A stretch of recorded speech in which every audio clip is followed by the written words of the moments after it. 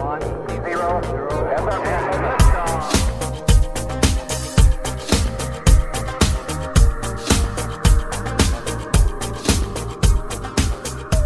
guys, welcome to another episode of Filter. On this show, we recognize that the world can be a confusing place to live in. And so what I seek to do is to equip you to live with biblical clarity in our confusing world so that you can face the chaos of life with wisdom, integrity, and courage. The Christian faith will always have opponents, skeptics, and seekers who attempt to challenge its credibility, which is why apologetics is always a necessity. Moreover, we need apologists because there are a wide diversity of intellectual challenges and personalities which must be engaged with when defending the faith. On today's show, my guest is a Christian apologist with a new book that provides a unique approach to presenting Christianity to the skeptic. His name is Neil Shenvi, and we discussed his book, Why Believe? A Reasoned Approach to Christianity. Neil Shenvi is a theoretical chemist and has worked as a research scientist at Yale University and Duke University, and has published over 30 peer-reviewed papers. He is a regular blogger at Shenvi Apologetics, writing on current issues and book reviews. He is married to Christina and currently homeschools their 4 children. Before we get into this episode, real quick, just let me remind you to subscribe to our email list so that you can get all future episodes sent directly into your inbox. Just visit the link to my website in the show notes below and you can subscribe there. Also, be sure that you are following Filter wherever you get your podcasts so that you don't miss out on any future episodes. If you're helped by this episode or any of our others that you have listened to, we really appreciate it if you left us a rating and review or shared the show with your friends.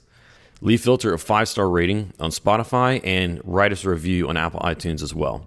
Whenever you take these simple steps, it only takes a minute of your time, but it greatly helps us to get the message of biblical clarity out to more people.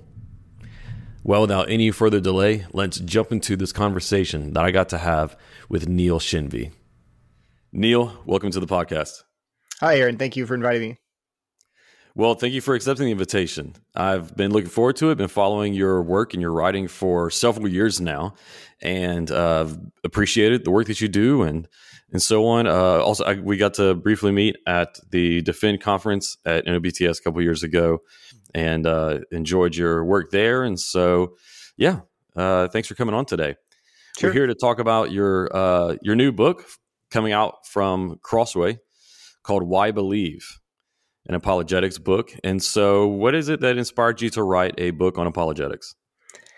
So I've always liked apologetics ever since I became a Christian, really. And I got into it a lot during my postdoc at Yale. I actually went on to a high school friends blog who I was invited onto this guy's blog because he was an atheist, and my friend told me he'll talk you out of all the religion stuff. So I go on the blog and really had like a trial by fire in terms of having to defend my Christian faith. And I realized that, wow, it's possible to do this. There are good arguments for the Christian faith, and I should know them better. So I began reading a lot of, I read a lot of atheist works because I wanted to really understand their perspective and their arguments, not just, give my own. And so when I was at Yale, one of the things that I did was I bought a book of Tim Keller's Reason for God, a box of Tim Keller's Reason for God, a whole case of them, and I gave them away at like the dining hall area with a friend of mine who worked for Cru. And so I really enjoyed that book, and I gave tons of copies out. But after a while, I was like, this is getting expensive. So if I should write my own book, and I'll give it out for free. So that was my incentive. And I finished the book around 2016, and it kind of sat on my desktop in my computer for years. So I tried to figure out what to do with it. So a few years ago, my friend Pat Sawyer said, give me the book, I'll take care of it. And sure enough, he got connected to Crossway, and they agreed to publish it. So that was my incentive. Was basically I wanted to provide people with access to apologetics, and now since they're selling it, it's not going to be free. But the sort of perspective I took was I wanted to write a book like Keller's Reason for God, which I really appreciate, but more evidence driven. And I call it, my book is Reason for God for STEM majors. And one other sort of thing I thought about was there are a lot of books that I appreciate out there that Lee Strobel's Lee Strobel's Case for Christ is a good book. I enjoyed it, but it's very, how do I put this? It's not an intellectual book. It's very accessible, but I would not really feel comfortable handing that to a professor at an elite university, for example. I wanted to write a book that would be accessible enough for students and college students to read it, but that they would be comfortable handing that book to their professors. So I tried to aim for that audience when I was writing my book. It's not totally esoteric and hard to read, but it's the kind of thing that has some intellectual heft. Yeah. Tell us a little bit more about your background and how you think that influenced you writing this book. Sure. So I grew up in a very loving and moral household, but my parents are not Christian. And so I was kind of raised to be more or less a secular humanist. I believed in God. I was not an atheist, but I also kind of had my own vision of God. And so when I went to college at Princeton, I had very little religious background, formal religious education at all. I remember when I was in college, I think it was a sophomore, but as I knew Christians believed in the Trinity, and so I was like, Father, Son, and Holy Ghost. That's like, the Holy Ghost is Jesus after he rose from the dead, right? He was a ghost, so that must be the Trinity. That's how little understanding I had of sort of Christian theology, but I considered myself like very educated. So in my senior year of college, I met my future wife, Christina, who was an evangelical Christian, and we began dating, which I always say is a dangerous idea. What we intended for evil, God intended for good. But through knowing her and going to church with her is how I really heard the gospel. And in the book I talk about this, but I read a lot of C.S. Lewis, especially the Screwtape Letters was very important to me. And then again, through going to church with her and meeting also professors at Berkeley in grad school who were Christians, and openly Christian, and thinking these people are smart. They're not dumb. This can't be that intellectually. It has to have some kind of credibility for them to believe this. And so that's how I became a Christian. We can talk more about that too, but that's my background. And then again, shortly after that is when I got interested in apologetics. Yeah. So did it start out as your journey to faith? Did it start out as an intellectual curiosity that you then continued, or was it more of a like personal existential need that drove you to start exploring? It definitely was not an intellectual journey. So it's actually interesting. One of the reasons I knew that Christianity couldn't be completely false was I took a class at Princeton as a non-Christian my senior year. I took a class on the origins of the New Testament, taught by John Gager. And we read books by like the Jesus Seminar, Elaine Pagels, and other very liberal non-Christian New Testament scholars. But from that class, we were taught, and we used actually Bart Ehrman's textbook in that class as our text. Mm-hmm. But from all those readings, I knew that Jesus was a real figure, a person. He was an actually existing figure. So, later the Jesus mythicist movement, which would deny that even happens, it's very academically marginal. But for whatever reason, a lot of atheists have gravitated towards that position, which is very strange. But so I knew enough to know that he was a real figure. And then so it was not like this fictional story. I knew it was it was based on at least a real historical figure. But then I just couldn't, there were a lot of things I couldn't believe in terms of, or I didn't want to believe, put it that way. And I remember, so a lot of it was just that I didn't think I needed to look into it intellectually because I associated Christianity with things I didn't like. I didn't like the idea of God's being wrathful, of there being a hell, of there being one way to be forgiven. I didn't like any of that stuff. And so I just wrote Christianity off intellectually. It can't be true. Well, why? Well, because I don't like it. You think of that as a scientist, that's a terrible way to go about thinking about anything. It's like, well, I don't like this, it must not be true. So because my main objections were not intellectual, they were volitional and emotional. Because of that, when I became a Christian, and I think this is almost sort of what it was more about recognizing my need, that whether or not you like this, you need this. So it's not real. And so again, so for me, it was never like, well, is it true or is it false primarily? Because I kind of was like, well, I guess it could be true. It's mainly, I don't like this. and coming to realize, well, it's not about whether you like it or not. It's about whether or not you are a sinner who needs forgiveness. And so I think I became a Christian. Again, it's something, it's in the book, but the night I became a Christian, I kind of just was asking my future wife, all these questions about, how could hell exist if God's a loving God? How could there be one? What about devout Muslims and devout Buddhists? And she just said, well, I don't have all the answers. And that floored me because I had created my own God, my own vision of God, and I had all the answers because I made him. So for her to admit that God's a real God, and I don't have to understand all the answers to know that he's who he says he is. Again, maybe not at the time, but at least subconsciously, it made me realize this is a real person I'm dealing with, a real God. So I basically told God that night, I was like, I don't know who you are anymore. I thought I knew. I had my own spiritual but not religious beliefs, but I don't know anymore. And I don't even know if Jesus is your son, but if Jesus is your son, I'm willing to follow him. And that was, I think I became a Christian that night. And it was like, obviously my theology had a long way to go, but it started with just saying, I don't know who you are, but I'm willing to learn and I'm willing to follow. And then after that, I got involved in a Bible study right away, and people discipled me for 4 years. But it's amazing I think it's actually pretty typical that we discover that behind all of the intellectual arguments and questions, which we can answer, there always are volitional and existential barriers that have to come down before people will take the gospel seriously. Yes. Yeah, absolutely. I find that more often than not, that is really like you said, volitional or existential reasons that are holding people back from committing to Christ. And there's an intellectual veneer or cover over it. Or maybe they think an intellectual veneer, but once communicated, it doesn't sound all that intellectual. It's just rehashed objections that they heard third hand from, someone else that was said by Dawkins or whoever else. But I think that your story, it sounds a lot like the stories that of a lot of people out there today.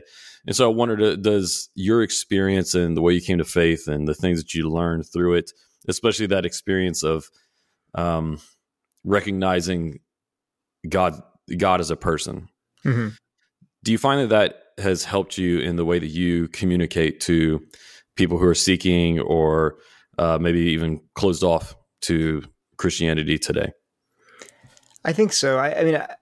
I think if you look at the book structured, the first 3 sections are about standard arguments for God's existence, for Christian, and it's all geared around Christianity. It's not about trying to show that some generic God exists. It's about whether the Christian God exists. So but the first 3 sections are about things like the resurrection, the identity of Jesus, Lord, liar, lunatic, the existence of the Christian God, not just a generic God, but there's a good, holy, loving, just creator of the universe. Does that kind of God exist? A God who fits into the Christian worldview, who's described by the Bible. But the final section is about the gospel as the best argument for Christianity. The idea that, which is, I know a lot of the book, you're like, I've kind of heard these arguments before. Hopefully I did some good scholarship. I read a lot of atheist writings and responded to them. But it's fairly standard apologetic stuff that you'd be familiar with. But the last section, I think, as far as I can tell, is a more or less new approach to apologetics, which is the idea that the message that we are sinners who need rescue is evidence that Christianity is true.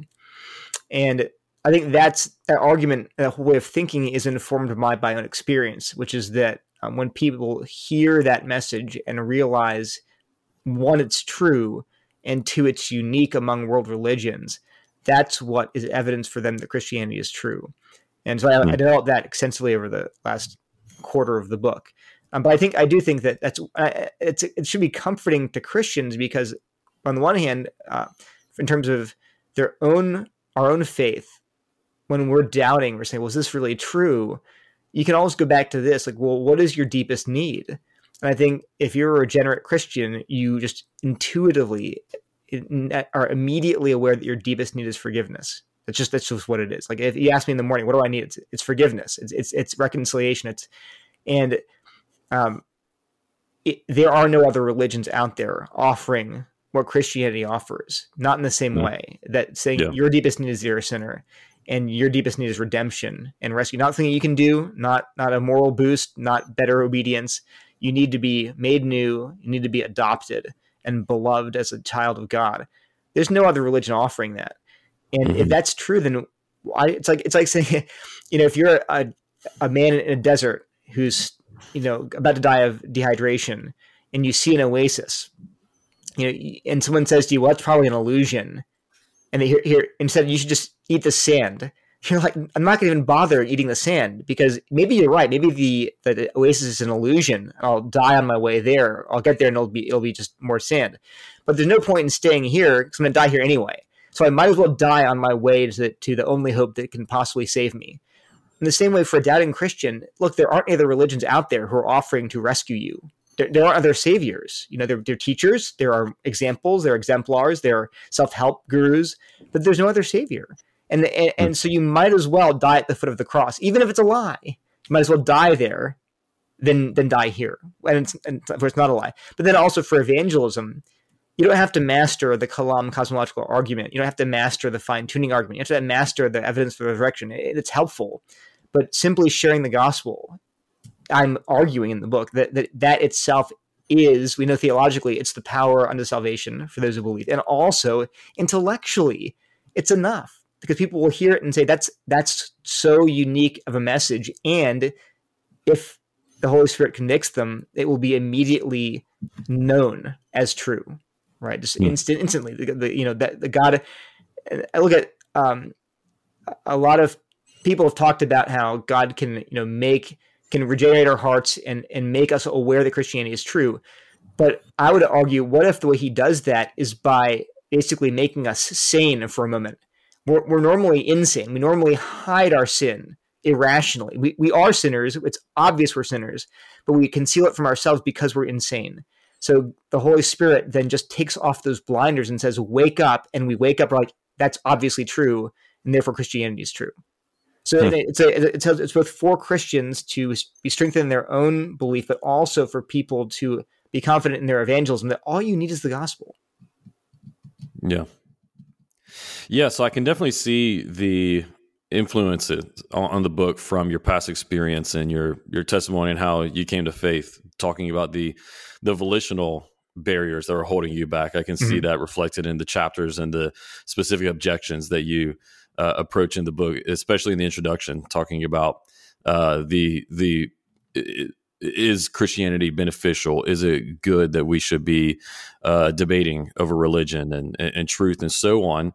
I can see the evidence of your scientific background and the heavy focus on evidences, right, and our need in the gospel.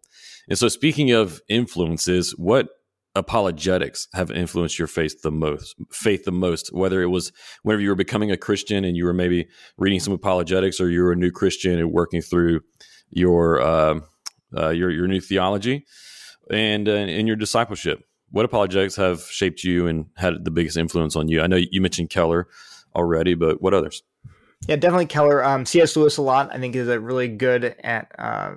I think only his fiction and his nonfiction both were very compelling for me. I've read the Screwtape Letters probably 20 or 30 times without exaggeration. Wow, it's a very powerful book, and just and for me, I probably read that 10 times, maybe 20 times before becoming a Christian, and again, what compelled me about it was I was not a Christian, but his understanding of what was going on in my head was uncanny. I was like, and again, it's interesting because I was like, how does he understand? How does he know that? I haven't read any other author who knew what temptations I faced, what it was like to always be posing and prancing and hiding the things that were wrong with me.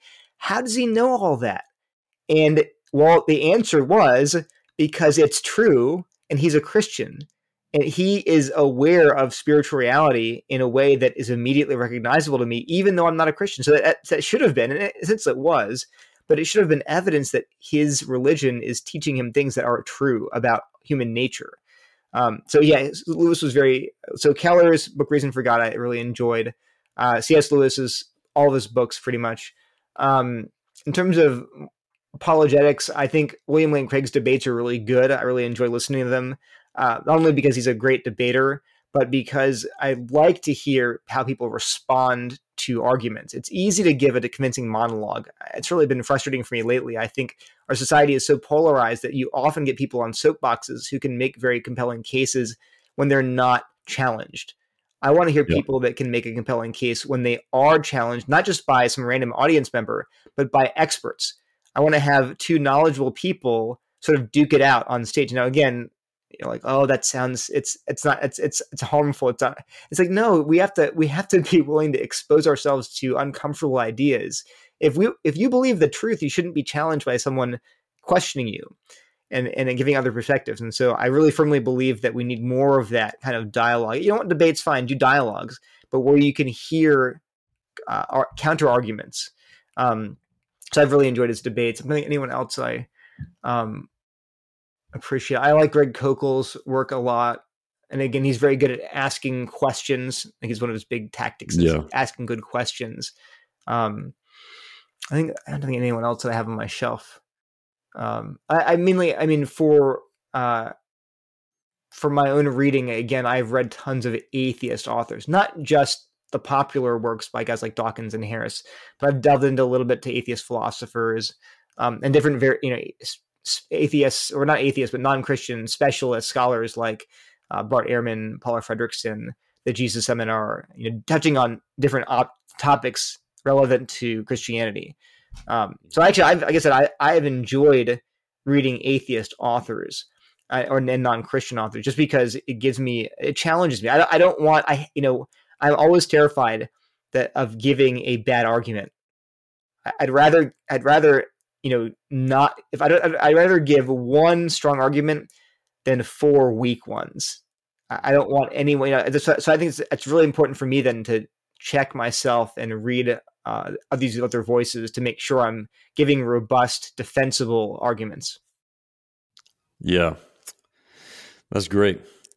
And so whenever it comes to communicating our apologetics today, specifically in a time that's so dominated by media, social media, what are some of the primary ways that you see yourself engaging in apologetics today online, and what are some of the lessons you learned about engaging in apologetics in our current climate of dialogue?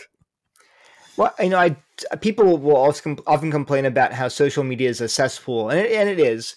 But I do think it gives the opportunity for some kind of dialogue. And when I dialogue, and lately, unfortunately, I've spent most of my time talking about other issues besides apologetics. If people have followed me on Twitter, they see me talking and reading a lot about critical theory, which is obviously relevant to our culture and even to our theology. But doing that a lot has taught me, one, is that your primary audience is not necessarily the person you're talking to. It's the third party people who are watching. There's an audience you have that's bigger than just the guy that's asking you questions or even berating you. And so that's also, and that second point then is that your approach and your tone has to be tailored not just to your person that you're dialoguing with, but to the other people in the room. So for example, I just uniformly have this, I strive for a very moderate, ironic, gentle tone. That's not always necessary. The Bible's full of examples of people speaking very harshly. But I'm always mindful that while a harsh tone might be relevant, might be proper for the person I'm dealing with one-on-one, if I'm being watched by 1,000 other people who it's not appropriate for where they're coming from, then I have to be mindful that they're listening too. And so I try. So my general approach then is to treat. The Bible commands us to treat people with gentleness and respect, to be kind, to use soft words, to not be quarrelsome. But even when there are occasions to speak more forcefully, I think I've taken the approach that, I'm on a platform where there literally could be 1,000 people listening. I'd rather err on the side of being, again, very clear and direct and at times challenging, but never to speak unkindly. And again, I'm not saying it's always wrong. I'm just saying that I think it's helpful to take it to just remember you're not just speaking to one person. You're always speaking to a huge audience, which could potentially go viral and reach millions. So just be aware of that. Yeah. No, I think that's a good point. I think it's an inescapable reality of using social media, because it's something that I think someone could take what you just said and twist it to say that, well, everything you're doing then is just performative. Mm-hmm. Right? All your answers and responses are just so that you can gain the attention of the crowds or so on. And in a sense, you could end up being like all performative, right? Mm-hmm. And saying and doing things in that way. But yeah, I think that what you said is, it's an inescapable reality that there's always that third party there, and so responding well to the person that you're responding to, but with the understanding that there's more listening. I think that's a great point. The funny thing that performativity also is that if you really want to gain a following on social media, the best way is not to be moderate and kind and gentle. The best way is to say crazy things and start screaming at people in all caps. And that's how you draw an audience. You quote tweet your enemies and mock them and dunk on them, and you join pile-ons. So ironically, the people would say, well, you're just doing this for the benefit of everyone else. It's like, well, not exactly, not in the way you're saying. I'm doing it, like Paul says, to become all things to all men, so that by some ways I may save some. I want, again, I'm not going to compromise on what I'm saying, but the way I'm saying it, I want people to feel like I'm being respected. I'm being loved, even if they're telling me something I really don't want to hear. And again, plenty of times, even when I do that, they'll hate me not for how I'm conveying the truth, but for the truth I'm conveying. That's fine. It's not I'm not responsible for that. Go take it up with God, essentially. If I'm truthfully saying what is true, and I'm clear, and then that's not me you're angry at ultimately. Now, of course, I can be a jerk, and then you're angry at me rightfully. But if I'm not, then it's out of my hands, essentially. And so people shouldn't be afraid either. If people are angry at you, that's not a sign that you're doing something wrong necessarily. It could be they simply don't like what you're saying. And again, if you're saying what's true, it's not your fault. Yeah. How do we balance out when we're doing apologetics or we're having these discussions online or we're talking to a person? How do we balance out? Because there's a lot of talk about like winsomeness, right? Mm-hmm. And being persuasive, and our appeal and so on. Is there a balance we have to strike between like winsomeness, but then also like necessary confrontation with the world and with lies and truth? Is there a balance we have to strike between offensiveness and persuasion? You see what I'm getting at? The thing, like I said, I actually, the whole winsomeness debate, I think no one's ever accused me of not being winsome. In fact, people have criticized me for always being winsome and ironic in peacemaking. But I would say is this, though. Two things. One is there's no lack of people who dislike me. My goal is that it's always because of what I am saying, not how I'm saying it. And if you think, and this is but here's the thing that I actually worry about, though. I do worry about people that are inclined, like myself, towards winsomeness and being ironic and peacemaking, and people that have that inclination. We can gauge our faithfulness by whether people like us or not. That is absolutely not the measure for our faithfulness. The only measure for our faithfulness is whether we're doing what God commands, which is speaking the truth in love. And so in terms of balancing winsomeness and confrontation, I confront quite a lot, but it's always about the arguments and what's true and right. It's never about getting angry or emotional or pulling at people's, picking on, it's always about, this is a false teaching. It must be rejected.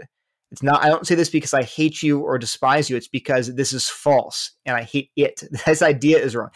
And that there is, I just guarantee you, if you're worried, oh, you're just doing it because you want to be liked.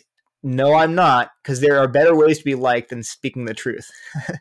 So I think as long as your primary goal is honoring God by defending the truth, you will make plenty of enemies. but let it not be. And Jesus says, you'll be hated for my sake. If not if you are hated, therefore you are doing what's right. But if you are doing what's right, you will be hated. That's a promise. So the only goal then is that we speak the truth, we do it in love, and in that will, Jesus promises, attract people that loathe us and despise us. We shouldn't, and he says, rejoice in that day and be glad, right? And that's it almost sounds, and we're not reveling in being hated, we're reveling in the fact that we've spoken the truth. And that's okay, and we're okay with being hated. No, nobody should like being hated. That's weird. If you revel in the fight and the bloodlust, that's not actually appropriate, right? You ought to, strive to live at peace. But when push comes to shove, you got to be ready that I'm going to be hated, but not because I hate them, but because essentially their quarrels with the truth. Yeah, and that's a courageous stance that I think every Christian has to take. Even if you're not planning on writing an apologetics book or becoming a meme lord on Twitter. I'm a meme lord, yeah. I won't deny it. And so for any Christian who has to take that stance, that I may occasionally be unliked or disliked or hated because of my commitment to biblical truth, and they're wrestling with that, what kind of advice do you give to them in counsel? One thing that this is going to sound weird. One thing is obvious. One thing is that what God thinks of us is what matters ultimately, and what people think of us doesn't matter in the end at all. It just doesn't. And all throughout history, there have been Christians who stood for the truth and did what was right, and they were loathed, but God did not despise them. In fact, in the Bible, that's the pattern. The pattern is Jesus. Go back and read the Bible more carefully. Jesus says all the time, the world's going to hate you. That's the pattern. You'll be despised, you'll be rejected. People will literally kill you. The book of Hebrews talks about that. Paul talks about that. Jesus talks about that. John talks about that. It's everywhere. So what do you expect? This should be your expectation that you will not be liked.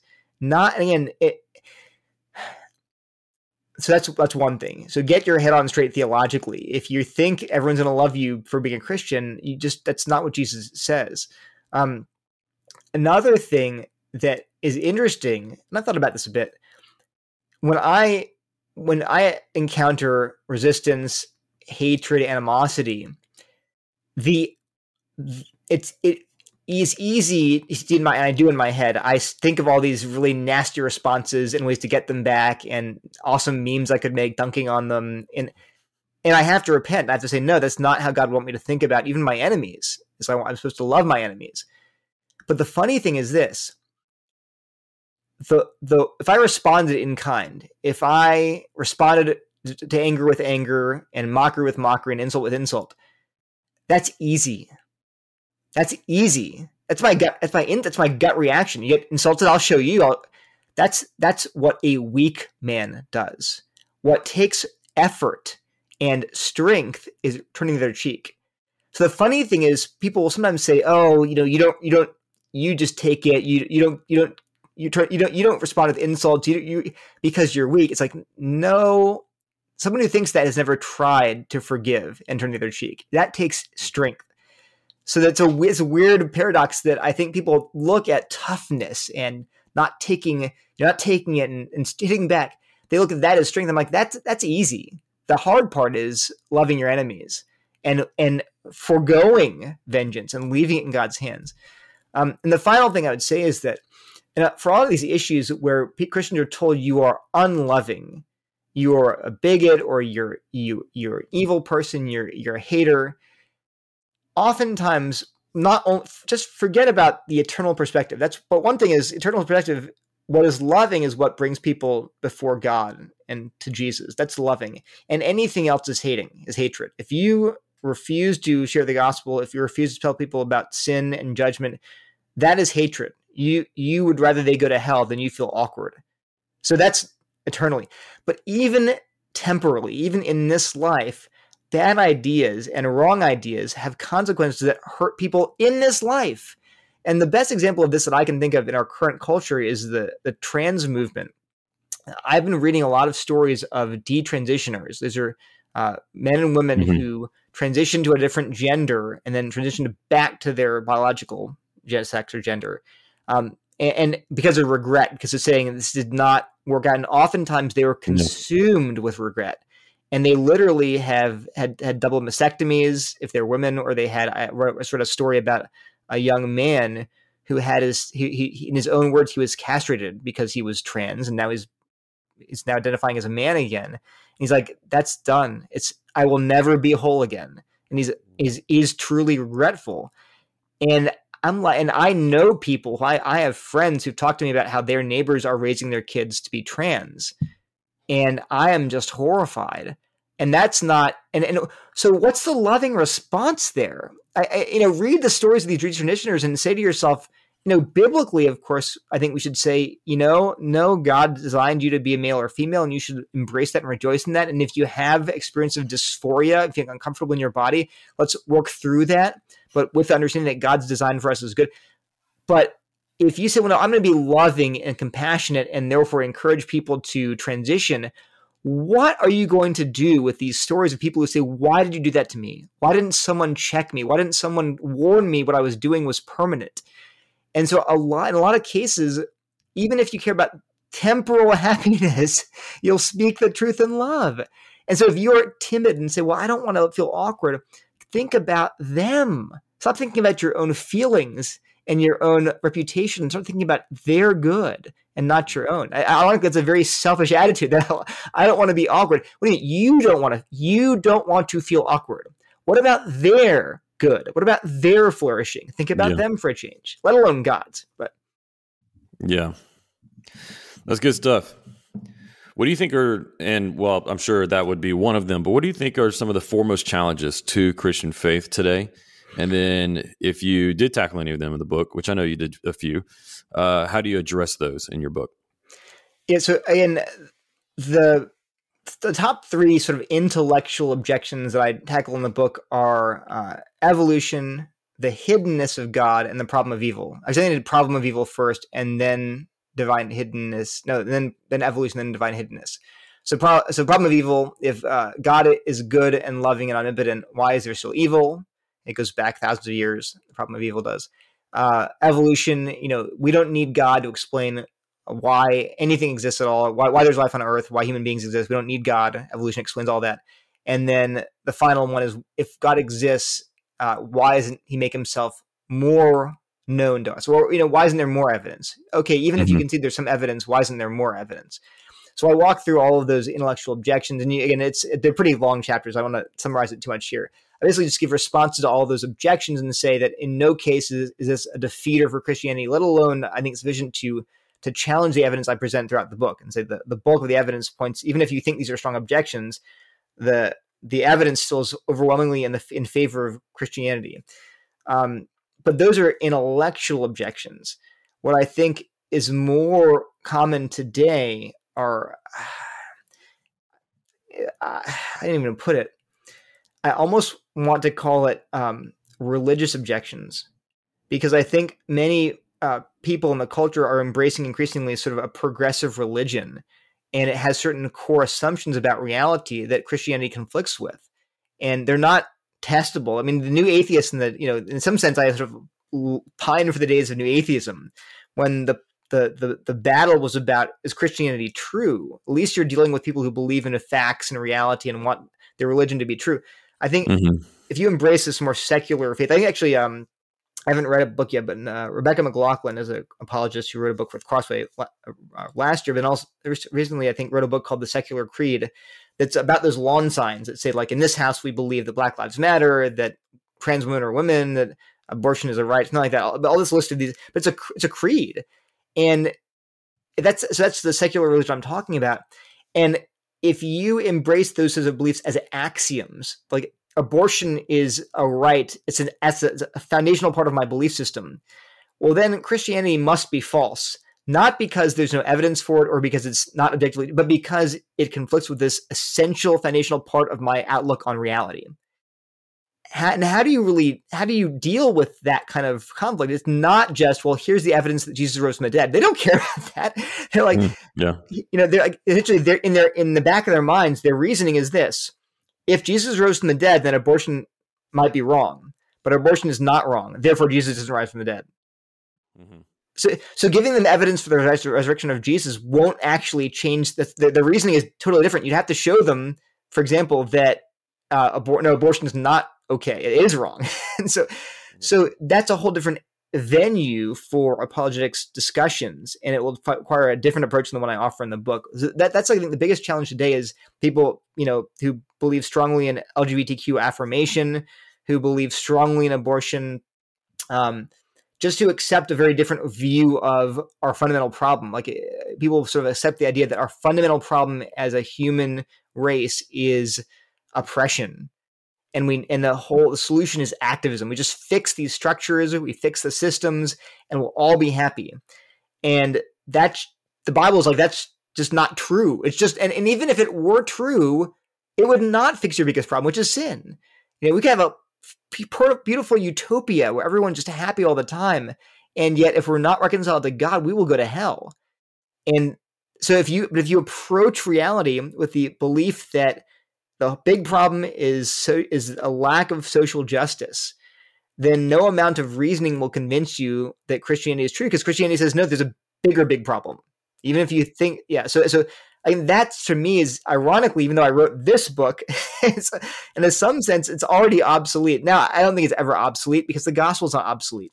But I think there are challenges that are even more pressing on a day-to-day basis that this book does not address. Other stuff I'm working on does, but not this.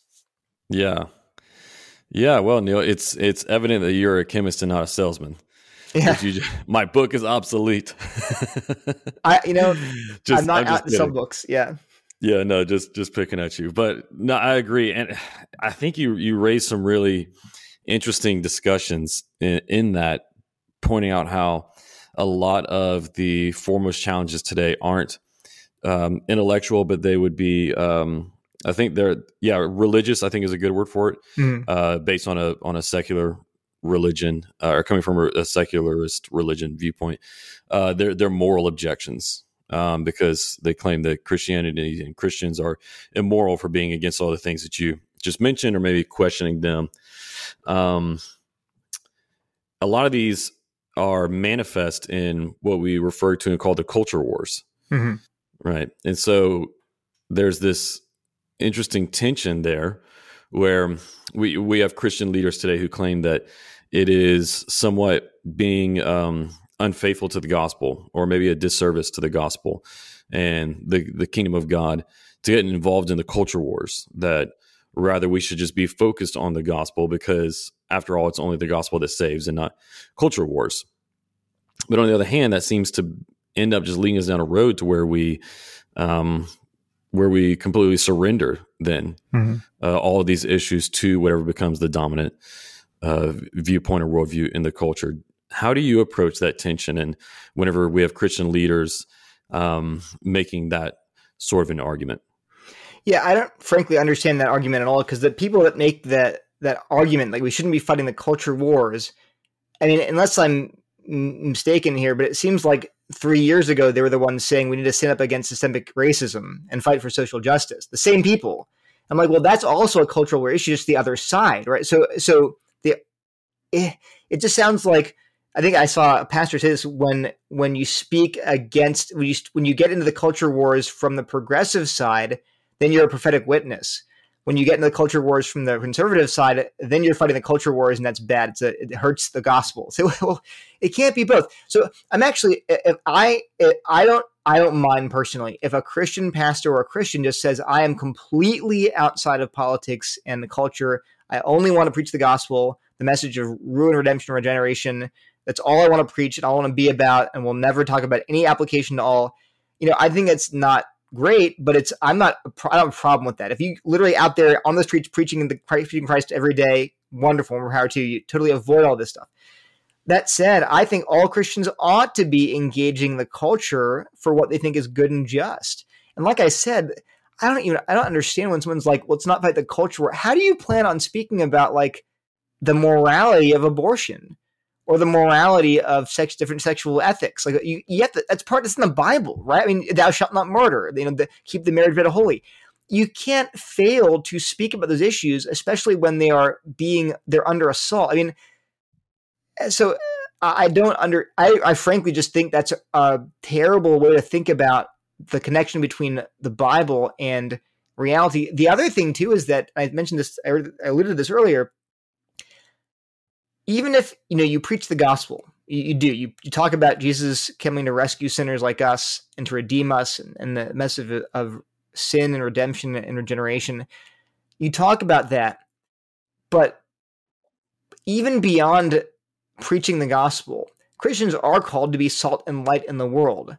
We're called to influence people's thinking and presenting them with an alternate view of humanity, of God's kingdom. This is what God values, and the church is called to be an alternate community within every community that values things differently.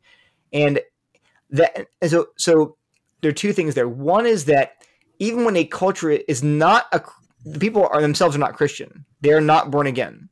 But even if they've simply absorbed the values of Christianity, that will benefit them.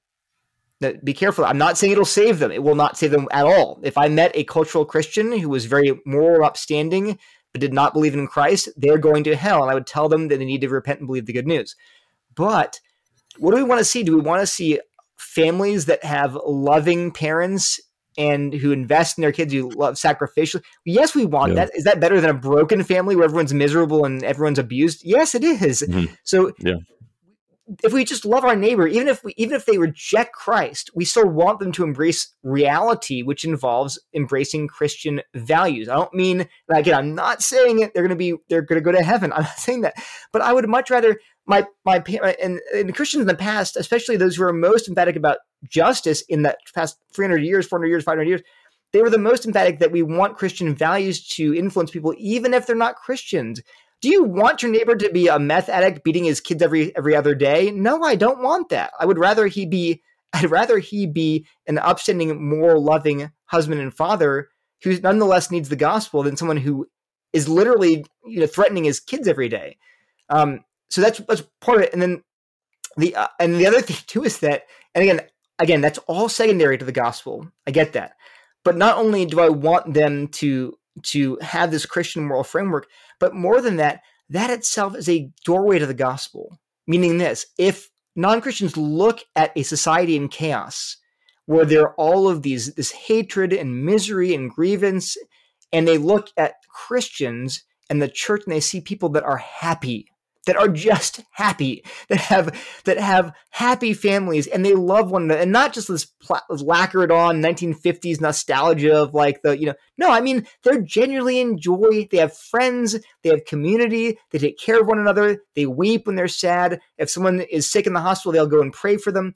That community is a witness to the reality of the gospel. Don't we want that? I mean, it's insane to be like, no, I want the Christian community to be totally dysfunctional. I want their lives to be dysfunctional. Who are you helping with that? No, nobody. So for me, I don't get this dichotomy between, we can either preach the gospel or we can try to promote and live out Christian values. We do both. It's easy. Yeah, I know. There used to be this thing, not used to be, I think it's still around, but I guess maybe I identified with it a lot more roughly 10 to 12 years ago, where a lot of people I was listening to, and my heroes were saying things like, it's good whenever Christendom has died. Yeah. And we can move on past, like you said, some of the, those values of the 1950s and so on, that were held by predominantly all people, whether or not they were actually personally committed to Christ or not. And I used to think, oh yeah, that is a great thing, and so on, until in the last few years where you see, oh, what happens to a society whenever it abandons its Christian foundation. And you have things like we have now where children are encouraged to take hormone therapy and go through gender reassignments, and the abortion platform, or whatever you want to call it, is pushed to more and more and more extremes. And bad things really happen. And so it does seem as though it would be beneficial for our neighbor, if we love and our neighbor and desire the best for them. It would be beneficial for our neighbor, for the health of society, to promote Christian values. And moreover, it seems like it would be a part of our calling because we believe in the lordship of Christ over all of life. We believe that. Yeah, go ahead. When people are looking forward to the death of Christendom, I think when I put it this way, like, would you rather that there were no people who confessed Christianity without actually believing it? I think I would actually be okay with that. I want people to live, with at least outwardly Christian values, but I would rather there weren't hypocrites. I think that would be a sort of optimal for me, because I don't want people who are not born again or regenerate to name the name of Christ and then bring it into disrepute when they are hypocrites. And also, C.S. Lewis talks about this, how in The Great Divorce, people who think they're on God's side but are unregenerate are harder to reach than people who know they're not Christians but are more like. In other words, I can see people saying, we hope there's less cultural Christianity in the sense of not professing the name of Jesus and then not being regenerate at all. But the other side of that is, but we do want them to actually live in light of reality, which means living according to God's law. And here, I think what's actually helped me a lot is actually talking a little bit to people from poor communities who said the only thing holding my dysfunctional family together was this belief, they weren't Christians, but they were still church going. They kind of knew what was right and wrong, but that held their family together with duct tape, but it would have just totally shattered otherwise. And they're like, thank God, literally, that there was just this hangover from Christianity. None of them were Christians, but at least they had this shame and this feeling they ought to be living a certain way. And they were like, but that kept me from dying. that kept me from completely giving into like chaos. So I think it's easy for us who live in this upper middle class suburban lifestyle to be like, yeah, let them all stop abandoning this Christendom stuff. But if you're on the margins, you thank God for the common grace that he shows in the fact that non-Christians who reject him nonetheless have this conscience that pulls them back to like, well, I can't do this because it's not the right thing to do. Even if they can't articulate why. But that's actually common grace here. And don't spit on that. I mean, if we have a robust doctrine of total depravity, we should thank God every day that we're not at each other's throats more than we are, that we're not living in total chaos and anarchy. And so, yeah, so it's, again, I get the idea that we don't want to create hypocrites. But we also don't want to create a society where people are in. If you love people, you don't want them to grow up with a dysfunctional family, hating one another, being addicted to drugs and alcohol and sex and pornography. We don't want that. It's bad for them. Yeah, absolutely. Yeah, and just to go back to, I think, like you said at the very beginning of this discussion, that it's a false dichotomy. Like, of course, we can do both. So, what do you think is lacking in Christian apologetics today? When you look at what the discussions online, whenever you look at books being published and so on, what do you think? What do you think is maybe lacking, or do we need more of? Do we need to develop better to go forward in the future and have a better Christian witness? I think the number one thing, it's not, and this is a Weasley thing to say because I'm an apologist, so of course I say this. I think the number one thing we need is a deeper connection to the local church. I think more churches need to take apologetics seriously, and I think that the evangelical church at large, does a very, very poor job of discipling Christians into apologetics, into the life of the mind, into discernment. I think it's a symptom of the larger problem with the church as a whole, that is we're very consumerist. We want people to enjoy coming to church and have a fun time, rather than training them, equipping them to live costly lives. And so I think I'd like to see more churches say, no, this is a fundamental part of who we are, and we're going to invest in training people, teaching them how to think carefully, clearly, rationally, not be swept up in every wind of doctrine, but to hold fast to the faith delivered to the saints once for all. So it's not, I guess that's a Weasley answer, because it's not something that we can do as apologists. It's something that the church has to do and say, no, we need this, because, and I think we're seeing Christians with a very shallow understanding of the faith, understanding of how to defend the faith, and then also discernment. They can't tell what's true or false because fundamentally they don't know how to think rationally and biblically through arguments, and they can feel really well, but they don't know how to think very well. So that's a big thing. I think that's a criticism of us too. I think that apologists maybe need to start not with like arguments for Christianity. Even we need to start with teaching people how to think.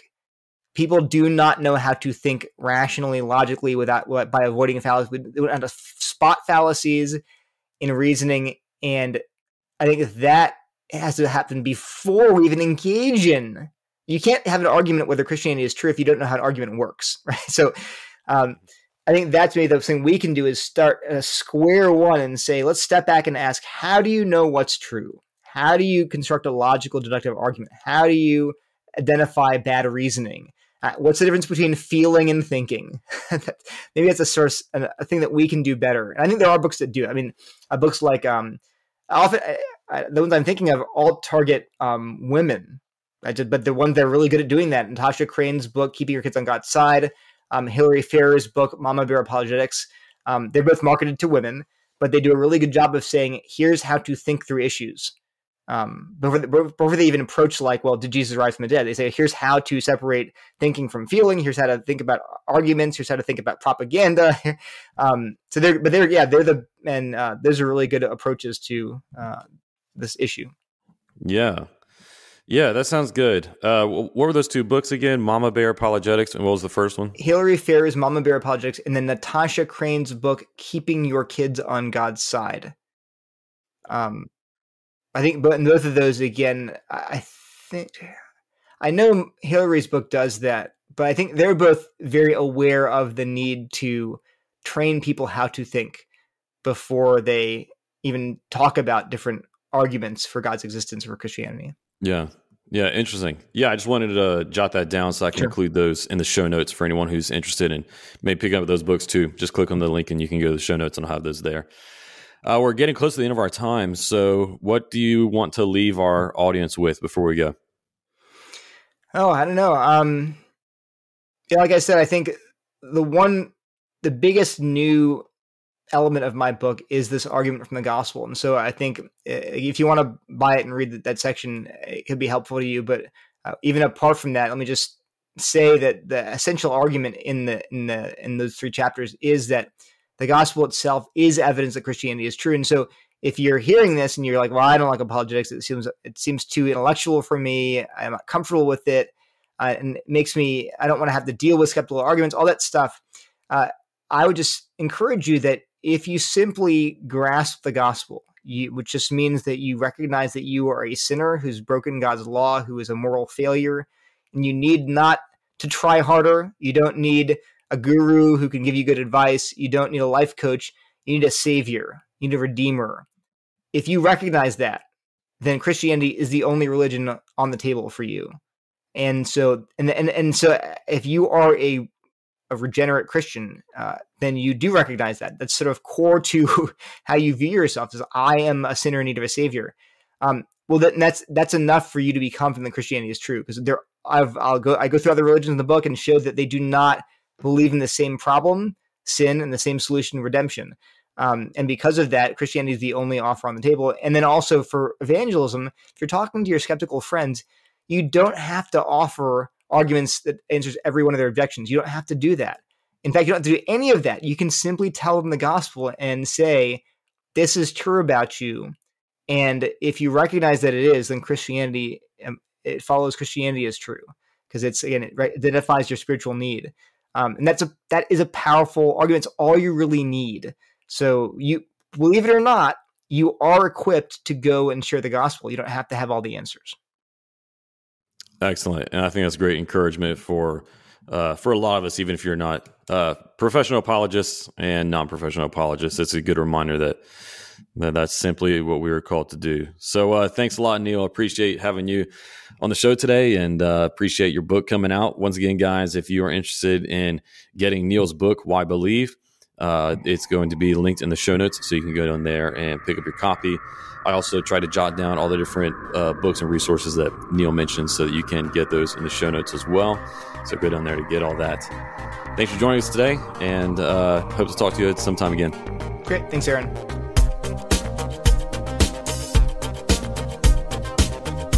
Thanks for listening. I hope this episode provided you with biblical clarity to live with confidence in our confusing world.